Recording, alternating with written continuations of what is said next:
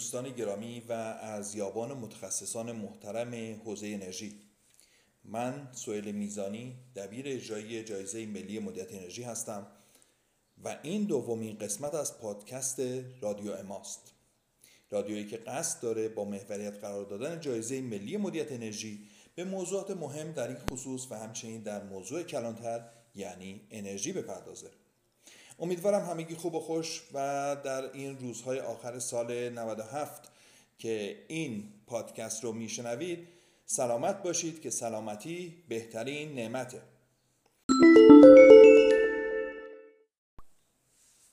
آرزو دارم سال آینده سالی پربار و موفق برای همه باشه. اگرچه به نظر میرسه روزهای سختی رو در پیش خواهیم داشت، ولی امید به آینده تنها راه مقابله با تمام این سختی ها خواهد بود. قبل از اینکه وارد بخش اصلی پادکست بشم، میخواستم از کسانی که در این فاصله زمانی نظرات خودشون رو در مورد پادکست قبلی اعلام کردن تشکر کنم. نظر شما دوستان بسیار درست و به جا بود و من سعی میکنم در آینده به همه اونها البته در حد توانم عمل کنم و مهمتر از همه با قدرت تمام به انتشار این پادکست ها ادامه بدم.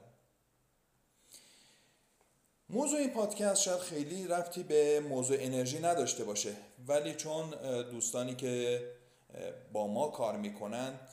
قرار است که یک ارتباط بلند مدتی با سازمان مدیریت صنعتی داشته باشند، من تصمیم گرفتم در این پادکست اشاره به سازمان مدیریت صنعتی و سابقه اون داشته باشم و علت اینکه اجرای این جایزه به سازمان مدیریت صنعتی محول شده رو برای ارزیابان گرامی بیان کنم. بر اساس اطلاعاتی که در سایت سازمان مدیریت صنعتی در مورد تاریخچه این سازمان وجود داره، در پی رکود اقتصادی غیرقابل پیشبینی دهه 1330 و ایجاد بحران در صنعت کشور، مرکزی تحت عنوان مرکز راهنمایی صنایع ایران ایجاد شد. مطالعات انجام گرفته در این مرکز در طول دوران بحران و پس اون نشون داد که بنگاه‌های صنعتی تأسیس شده توسط افراد خلاق، کارآفرین و با شهامت با ورود به مرحله رشد نمیتونن از روش‌های غیر رسمی متداول سنتی استفاده کنند. لذا ایجاد یک سازمان با هدف اصلی توانمندسازی مدیران و تجهیز کردن اونها به ابزارهای لازم مدیریتی مطرح شد. بنیان اولیه سازمان مدیریت صنعتی در اوایل دهه 1340 در این مرکز شکل گرفت که کوششی اولیه برای کمک به توسعه صنعتی کشور بود. به این ترتیب بیش از نیم قرن از ایجاد سازمان مدیریت صنعتی میگذره. این مرکز با تغییر شکل و هدف به صورت سازمان مدیریت صنعتی وارد عمل گردید. اعضای اولیه هیئت مدیره این سازمان شامل نمایندگانی از سازمان برنامه بودجه، وزارت صنایع و اتاق صنایع و بازرگانی بودند. آزمایشگاه وابسته به این مرکز هم تبدیل به سازمان ملی استاندارد فعلی شد. سازمان مدیریت صنعتی در سالهای ابتدایی فعالیت از خدمات مشاوران خارجی خصوصا یونیدو که یکی از سازمان‌های وابسته به سازمان ملل هست و همه شما جزئیات این سازمان رو میشناسید استفاده کرد و تونست ضمن ارائه خدمات اقدام به انتقال تکنولوژی در زمینه‌های مدیریتی هم بکنه.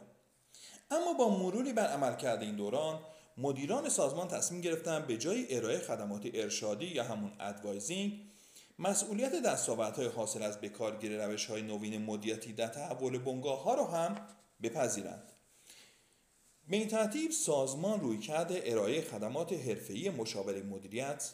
با بهره‌گیری از مشاوران و مهندسان داخلی را اتخاذ کرد و به جای مرکزی با خدمات دولتی بنا رو بر ارزش آفرینی برای کارفرمایان و دریافت سهمی از سود حاصله برای خرید خدمات حرفه‌ای بود. بنابراین سازمان مدیریت صنعتی از دوران حیات اولیه خود به عنوان سازمانی خودگردان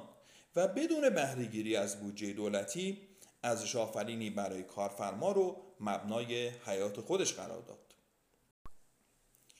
سازمان مدیریت صنعتی در اواخر دهه 40 شمسی فعالیت‌های آموزشی خود رو با برگزاری دوره‌های مشترک پرورش مدیر با دانشگاه پنسیلوانیا مدرسه وارتون آغاز کرد. این دوره‌ها در مقطع کارشناسی ارشد برگزار می‌شد و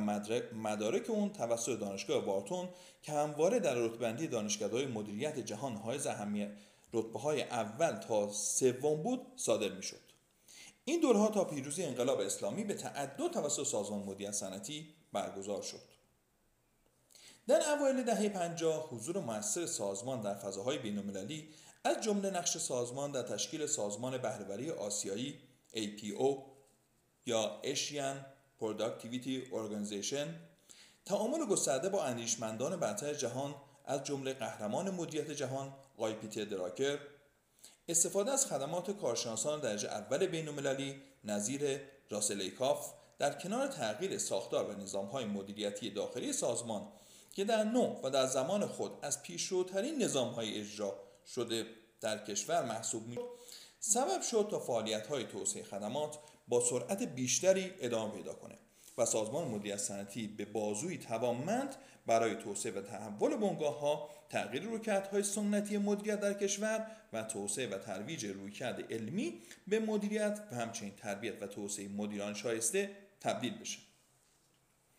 در سالهای پس از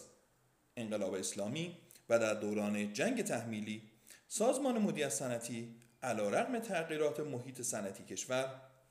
با توجه به شرایط موجود در اون زمان، این بار با حضور به عنوان بازوی کارشناسی و تحلیلی در کنار نهادهای انقلابی از جمله بنیاد مصطفیان، جهاد سازندگی، بنیاد جنگ زدگان، با انجام طرح‌های پژوهشی مختلف و تلاش در جهت بهره برداری از ظرفیت علمی در جهت حل مسائل کشور در دوران بحران در ایفای رسالت ملی خودش تلاشش رو ادامه داد.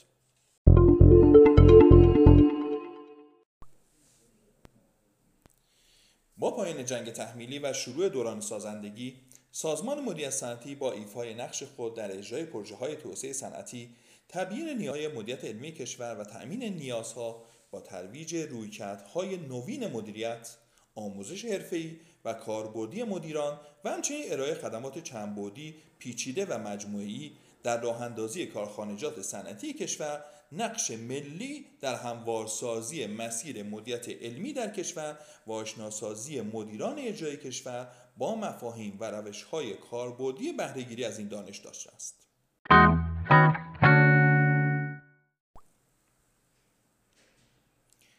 ارائه بیش از 2000 طرح مشاوره و پژوهش مدیریت در دوران سازندگی در کنار تعریف بسیاری از طرح‌های ملی و فعالیت‌های گسترده و متنوع آموزشی، آن هم در قالب بنگاهی خودگردان و غیر وابسته به بودجه‌های دولتی، سازمان مدیریت صنعتی را سازمانی شاخص با تاثیرگذاری گسترده ملی و منطقه‌ای ساخته است که بدون شک ظرفیت ارزشمندی برای پیشرفت بیش از پیش کشور در مسیر توسعه خواهد بود. سازمان مدیریت صنعتی در اواخر دهه 60 شمسی با تکیه بر برگزاری دوره‌های پرورش مدیر، دوره کارشناسی ارشد مدیریت اجرایی را برای اولین بار در کشور طراحی و پس از اخذ مصوبه آن از شورای انقلاب فرهنگی و وزارت علوم وقت از سال 1373 رسما اجرای این دوره رو شروع کرد. انتشارات سازمان مدیریت صنعتی هم در سال 1374 با هدف توسعه دانش مدیریت از طریق نشر کتب مدیریتی و علمی تحت امتیاز سازمان مدیریت صنعتی پا به عرصه وجود گذاشت و خیلی زود جایگاه خود را پیدا کرد و در زمره ناشرین معتبر حوزه مدیریت در سطح کشور قرار گرفت، به طوری که اکثر کتب این انتشارات در سطوح مختلف آموزش‌های مدیریتی مورد بهره برداری و استفاده قرار می‌گیرد. حاصل حضور انتشارات سازمان مدیریت صنعتی طی این سالها تولید و انتشار بیش از 300 عنوان کتاب در زمینه‌های مختلف مدیریتی از جمله منابع انسانی، استراتژی، مالی، مدیریت و رهبری، تولید و عملیات، فناوری اطلاعات، کارآفرینی و مدیریت دانش بوده. در کنار این موارد، تأسیس خانه مدیران نیز از جمله این فعالیت هاست که در بهمن ماه 1375 صورت گرفته. به طور کلی هدف خانه مدیران توسعه و تداوم یادگیری و توسعه پیوند و ارتباط بین مدیران ارشد سازمان‌ها و بنگاه‌های اقتصادی. سازمان مدیریت صنعتی از سال 1377 آغازگر طرح بسیار مهم و مؤثر 100 شرکت برتر ایران بوده. در این سال با استفاده از صورت‌های مالی شرکت‌ها در سال 1377 و تنها با یک شاخص شرکت‌ها رتبه بندی و 100 شرکت برتر از نظر شاخص فروش معرفی شدند. طی سالهای پس از اون هر ساله تلاش بر افزودن تعداد شاخص‌ها و جامع‌تر کردن پایگاه‌های اطلاعاتی IMI 100 بوده. اعطای جایزه ملی تعالی سازمانی که از سال 1382 آغاز شده، مبتنی بر ارزیابی رویکردها و نظام‌های مدیریتی سازمان‌ها و نتایج موفقیت‌های آنها توسط گروهی از ارزیابان خبره و بر اساس الگوی تعالی سازمانی که وضعیت سازمان رو در میزان دستیابی به انتظارات الگوی تعالی سازمانی مشخص می‌کنه. اعطای این جایزه ایجاد فضای رقابتی برای تعالی سازمان‌ها، تشویق سازمان‌ها برای اجرای خودارزیابی و شناخت نقاط قوت و زمینه‌های قابل بهبود، ایجاد فضایی برای تبادل تجربه موفق رو در نظر داره.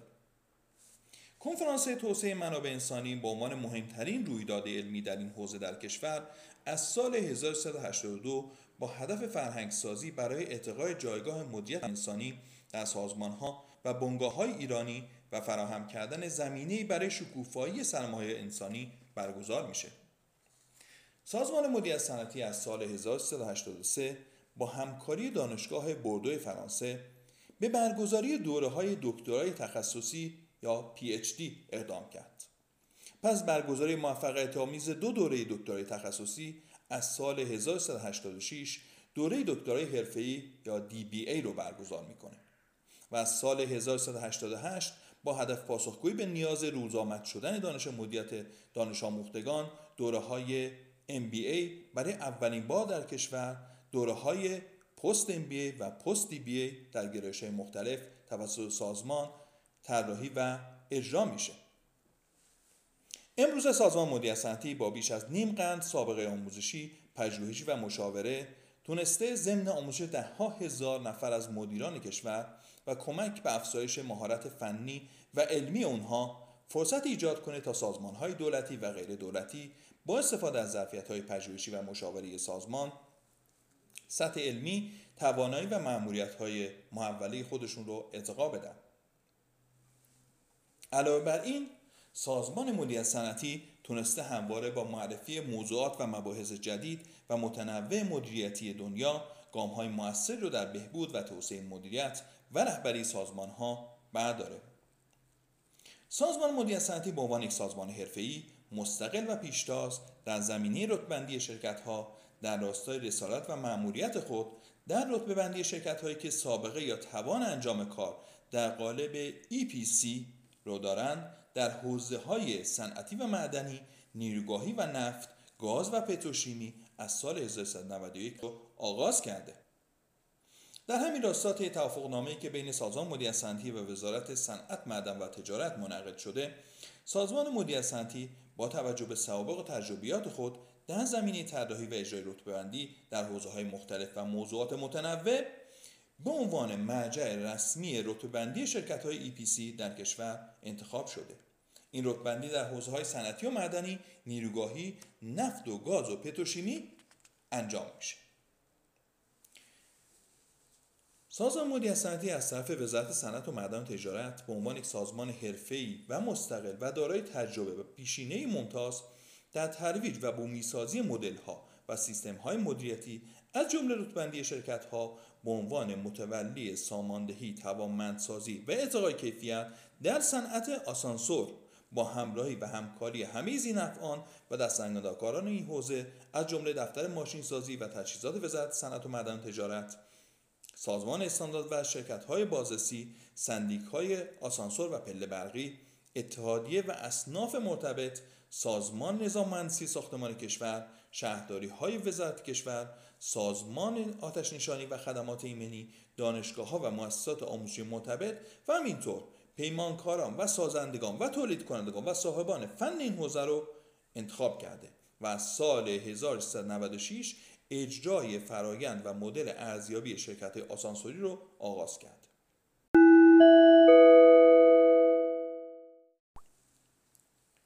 و نهایتاً اینکه این سازمان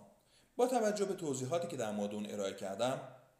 فرایند جایزه ملی مدیریت انرژی رو بر اساس تفاهم‌نامه مشترک با سازمان انرژی‌های تجدیدپذیر و بهره‌وری انرژی برق یا سابای سابق و یا در ادغام تحت نام ساتبای فعلی، شرکت بهینه‌سازی مصرف سوخت، ستاد توسعه فناوری حوزه انرژی معاونت علمی فناوری ریاست جمهوری و سازمان ملی استاندارد پس از 2 سال مطالعه از سال 1394 اجرایی کردند. با توجه به اینکه مطالب این پادکست هم خیلی رسمی بود و هم زمان ارائه اون از زمان برنامه‌ریزی شده بیشتر بود، در همین جا این پادکست رو به پایان میبرم و همه دوستان رو تا برنامه بعدی و بخش بعدی پادکست که قاعدتاً باید در سال 98 منتشر بشه با آرزوی سالی خوش به خدا میسپارم و امیدوارم خوب و خوش و البته پر انرژی باشید. شما به دومین بخش از پادکست رادیو ما گوش کردید که توسط من سهیل میزانی دبیر اجرایی جایزه ملی مدیریت انرژی و در انتهای اسفند ماه 1397 تولید شده و نظرات و مطالب دبیرخانه جایزه ملی مدیریت انرژی رو منعکس میکنه. تا درودی دیگر، بدرود.